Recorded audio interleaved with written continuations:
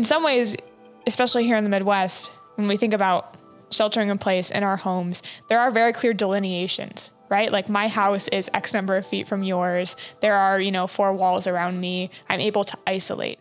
The Midwest, and Ohio in particular, is very highly segregated. Our cities are very highly segregated by income and by race. And what that allows is such a difference in lives. Let's just take Dayton. You could pick any of the other Ohio cities and make the same comparison. Some of us could just happily go from our nice, safe job environment to our nice, safe home and neighborhood, stopping at Starbucks and the Kroger's grocery store on the way, getting all of our amenities, dialing in somebody to bring us food. We almost could imagine that these problems don't exist, except if we force ourselves to read and absorb it. Stay at home, shelter in place, curfew, quarantine. To many of us, they were an inconvenience. But what happens when there's no home to stay in, or no shelter in which to shelter in place? How about when home isn't safe, or shelter isn't sufficient? In November of 2020, 1 out of 6 adult renters in the US, or 12.4 million people, reported that they were not caught up on rent. In the same survey, 34% of all adults said they found it difficult to cover usual expenses like food, rent, and medical costs. But these numbers only scratch the surface of what millions of Americans are going through on a familial level, where the very idea of shelter is problematic to begin with.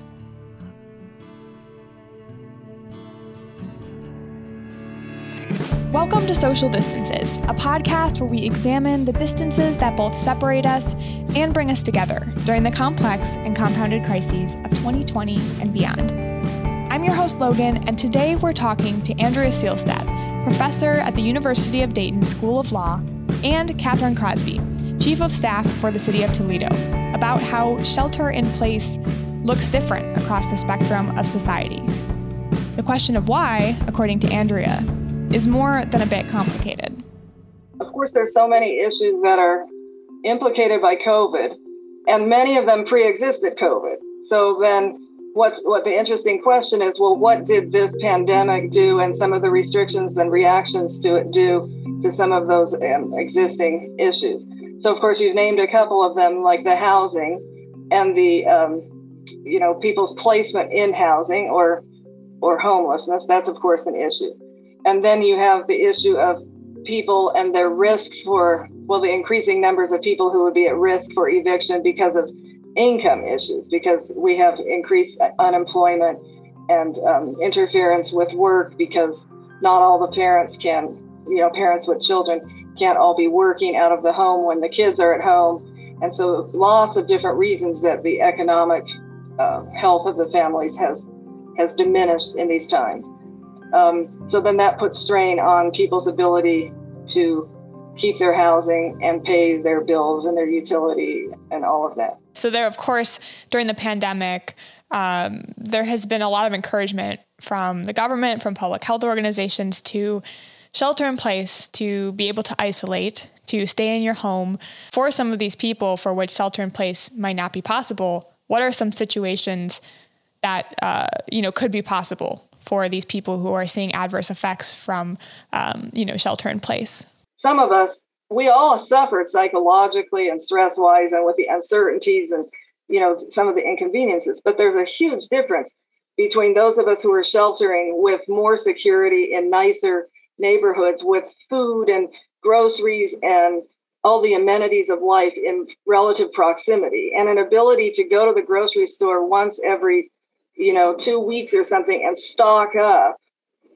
That's a lot different from the people who are living more on the margins of subsistence that have to go. They don't get huge amounts of money where they can go to the grocery store for 2 weeks of time, 2 weeks of groceries or whatnot, or just dial up, have your food, delivered to you, or just run down to the corner store, because in a lot of the communities, there's not even those facilities. There's not even the grocery stores and the facilities that could do that. With poor economic health alongside limited access to groceries comes poor physical health. One 2020 study from the Center on Budget and Policy Priorities showed that 12% of adults in the U.S., almost 26 million people, reported their household didn't have enough to eat in the past 7 days. That's more than triple the number that didn't get enough to eat at some point in the entire year of 2019. One issue is really the availability of food, like something basic for subsistence as food. There's a very high percentage of families and families with children that don't have enough food in a week's time to get proper nutrition. That's pretty shocking. And of course, that's always the case, sadly, but it's increased during COVID. For Catherine, 150 miles north, on the ground in Toledo, Ohio's fourth largest urban center, throughout the entirety of the pandemic, there have been new challenges in getting resources to people and people to resources. So the big thing, early on that we've learned about was the food insecurity piece. So United Way and Connecting Kids to Meals really picked up to support food distribution. We also use some of our CARES dollars to support food distribution, as well as access to healthcare services around testing and things like that. So that was one thing that we saw. I think the other thing that was concerning is just the transportation. So you saw TARTA had to limit the number of people on buses, which had a significant impact on people getting around. In addition to lack of housing or lack of sufficient resources while sheltering in place, some homes just weren't safe. According to one study by the Council for Criminal Justice, domestic violence was up 8.1% in 2020. Andrea saw that play out in Dayton. There's just a whole lot of issues with security and safety, domestic violence and child abuse that has gotten tremendously worse during these times. So people who are sheltering in a place that's highly distressed with aspects of violence and fear and a neighborhood that's crumbling apart without the amenities close and without the security and safety. It's just stay-at-home sheltering is quite a bit different. Back in Toledo, the situation didn't seem much better. According to local news station WTOL 11, in the weeks surrounding the implementation of Ohio's stay-at-home order, the Toledo Police Department saw a nearly 20% increase in domestic violence calls. I would say the most significant thing that sticks out in my mind is the violence. And specifically, we saw more young people under the age of 18. So we had a couple of instances where, we had a young man at 15 who was killed due to gun violence. We have a couple of instances of gunplay. So young people playing with guns, and they end up, with a fatal outcome. So, and then even just like, because all of the recreational activities were shut down and there was nothing for folks to do, what the pandemic has taught us is that, oftentimes there are things that we take for granted. For example, like, when a city budget gets cut, recreation and investment in parks, those things are the first to go. And the pandemic has showed us that why those things are important. So if kids don't have access to outlets, they can't go to school, they can't see their friends, there's no recreation, then you see that there's a direct correlation to an increase in violence. If young people don't have outlets for recreational amenities, you see a direct correlation in our violence numbers that went up. And so that's probably what stuck out to me most. And I'm hoping that resonates, not just in Toledo, but just across the world, that, those things that we take for granted and we say, oh, that's not important. This is more important. That actually, that's what keeps our community safe. Those are the things that drive up costs when they're missing because people turn to other ways to release. So when Dr. Fauci recommended that we shelter in place across the nation, that recommendation looked incredibly different for different people because of historic economic, cultural, and racial discrepancies. All of this impact is disproportionately borne by people who have less means already, right? And have already been living like close to the margins of subsistence and, holding on to their housing and some of these basic things. But people of color in particular have suffered the brunt of that. And I think that, if nothing else, COVID did bring that to light more in the general population, that it wasn't caused by COVID. It pre-existed COVID. But all of the pre-existing conditions of healthcare disparities, as well as income disparities and all these other things, some of the historical traumas are so embedded in our system, and all of our systems actually, that when you added to it this stress from COVID and all of the things that we all experience, the people of color, African Americans, Native Americans, Latinos, Latinx, and Asians in particular have really suffered even disproportionately in all of these measures. You can take food, you can take housing, you can take security and safety and violence, you can take education, you can take about any measure. You can take outcomes on COVID, who was most at risk, to the worst COVID outcomes.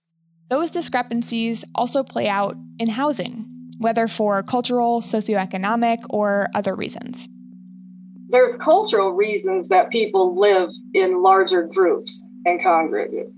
Lots of cultures around the world, like even immigrants that came to the United States, as well as Native Americans, lots of people live in a more communal existence, even sharing households or going back and forth between households or living in proximity, several in an area. So that's a factor there. And it's by and large a positive because it provides more strength and security and connection between the generations and between the people. But then that same thing in COVID's time, if there's a virus that has such a transmission, it added another layer of issues. But I think maybe you're also talking just a bit, well, the issue of poverty comes up because there's lots of people who have to pool together resources and live together in larger numbers in smaller spaces just to make ends meet. And then if you get to the level of people who are either incarcerated or living, in facilities of some kind, you have a different experience for those people. And then if you get to the issue of homelessness, that's a whole other specter because a lot of our response to homelessness has been to put these shelters out there where people can just go in there. And then, of course, with COVID, we couldn't do that quite the same way. Then you might have to see a person with a sign or a homeless person asking for money as you drive by. It's troubling for people to be confronted with that. Maybe it's also scary. Maybe some people could argue it's, dangerous. But a lot of it is just troubling. That it's disturbing to me if I'm driving from my relatively safe home and to my relatively safe job that actually pays me a decent income. It's distressing to me at a personal level to have to be confronted with the fact that these people are just struggling below the subsistence level. And so we spend a lot of our time, I think, in society trying to sequester people from that. Because if you're confronted with it, it's hard to turn away. I know that, for example, the city of Toledo was trying to address the need because their homeless shelters were then in even more limited capacity at a time when, of course, the homeless population, was growing here. But I'm interested maybe in some of the policies that have been put forth around shelter, around, homelessness, around evictions, those kind of topics. And that's an interesting thing to even think about what is a policy, because a lot of it has been more like financial based. Like if you look at either the CARES Act or this more recent American Rescue Plan Act that just came into effect, I don't know, maybe pieces of it you could identify as policies, but a lot of it is about financial assistance. In an attempt to relieve financial stress on Americans and limit the spread of COVID-19, the CDC ordered a halt in evictions in September through the end of the year and now further into 2021 for those unable to pay rent. But many accumulated debt through these postponed but still unpaid bills. And jumping through hoops to even maintain legal ground to stay meant millions still struggled. But if we look at it even on the face of it, it's not really a policy. It's just a temporary measure that says let's make it harder for landlords to evict people in this time frame. But if you look carefully at it, it's not the only kind of evictions that are saved, if they can be saved, are evictions based on non-payment of rent, where which is caused, or exacerbated by this COVID situation. And there's actually quite an elaborate, well, some would argue whether it's elaborate or not, but if you work with people who are living at the margins, any kind of process like this that requires that you affirmatively know information and get forms and download forms and then go to the court and file them and then serve them on the landlord and do all of this after you've gotten your eviction notice, anything like that without assistance or somebody coming and helping you, or even how do you print out the form? I mean, it's hard. Sometimes it's hard to get this idea that, oh, it's just a form. Okay, but think about it. You're in a home, you don't have a computer, you don't have a printer. You're supposed to stay at home. Your kids aren't going to school and you don't have a job place for it. Most of, some of the time, even the businesses are closed. Where are you going to get the form and print it out? And how are you going to know about it if somebody doesn't tell you? And there's organizations out there that are helping people. But one of the main things is like the outreach and the going to people and finding them and giving them the information that hasn't been there. And that's made worse by COVID, when all of us are supposed to be sitting in our offices and not going out into the community anymore. It's had a positive impact. I don't mean to suggest that it hasn't, but it's not really a policy change. It's a short-term measure designed to keep people in place during this time period, but only for certain things. But back in Toledo, the city government worked with community organizations to help the local community stay housed during the pandemic. According to Princeton University's Eviction Lab, historically, Lucas County's eviction rate surpasses the state's and is more than double the national rate. We had a lot of concern about people being evicted, especially during a time where people needed shelter because they have to work remotely. And so the CARES dollars, the stimulus dollars that we received, or the CARES Act dollars that we received, was very helpful to that. So we were able to deploy about $1.5 million, I think it was about $1.5 million to Lutheran Services and NeighborWorks to help with rent, to prevent folks from being evicted. And then we just announced some additional money that's supporting rent as well as mortgage. So that was helpful. So those dollars that came down from the federal government was really important in terms of keeping people housed. One of the biggest challenges to that is making sure that you have systems in place that you can quickly deploy those resources. So it was really important for us to be able to work with our nonprofit organization so that they could set up application processes for folks to be able to apply for those funds. But while impact of policy and funding can sometimes be a slow, winding path to the people, city administrators and workers at the forefront of communication, engagement, and development have learned important and formative lessons for policymaking in the future. Perhaps the main thing is the awareness that COVID brought to glaring light, along with some of the incidents with the police brutality and some of the resulting protests over the summer. Like, those two things really converge, of the tremendous and ongoing disparities based on race and income, but based on race. And the healthcare disparity is a huge issue for every population of African Americans, Native Americans, Latinos, every population. The disparities in the underlying health and condition of the health, as well as access to resources and the history of access and on many other levels is unequal. And I think we've now seen that. I think everybody's now seen that, and there was momentum to address it. But those structural inequalities are just so deeply embedded that it's going to take a lot more work. And when you work with people who are indigent and struggling in some kind of way because they've come to your attention as a lawyer, as I do, I'm always seeing people as a lawyer who are having some kind of a distressing legal situation. So already that something has happened, they're not just coming for fun, right? But when you get to know people in these distressing situations who are also indigent and coming from different communities, Native American communities, African American communities, Appalachian communities, immigrant communities.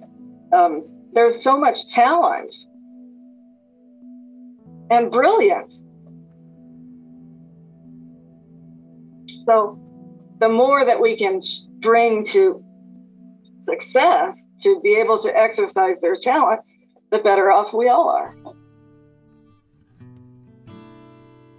It's just so much to think about that we took for granted pre-pandemic, that I hope that post-pandemic we don't lose sight of that, because oftentimes what happens is, like you said, you start to settle in with this is our new normal, and then you're like, okay, well, on to the next thing. I am fortunate that I'm fortunate, I'm blessed, right?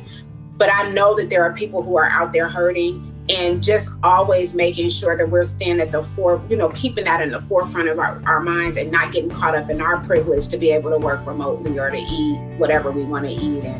And we don't lose sight of those folks that are actually hurting in the midst of this pandemic and after.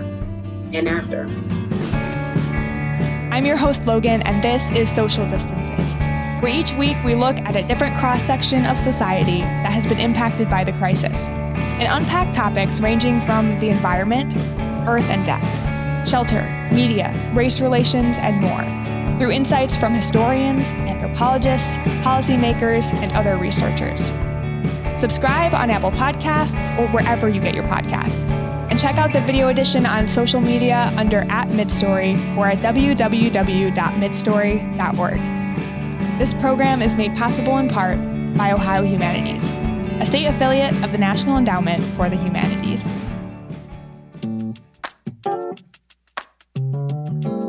Social Distances is produced by Midstory, edited by Samuel Chang, written by Ruth Chang and Logan Sander, with original music by Dream Louder, and graphics by Jesse Walton.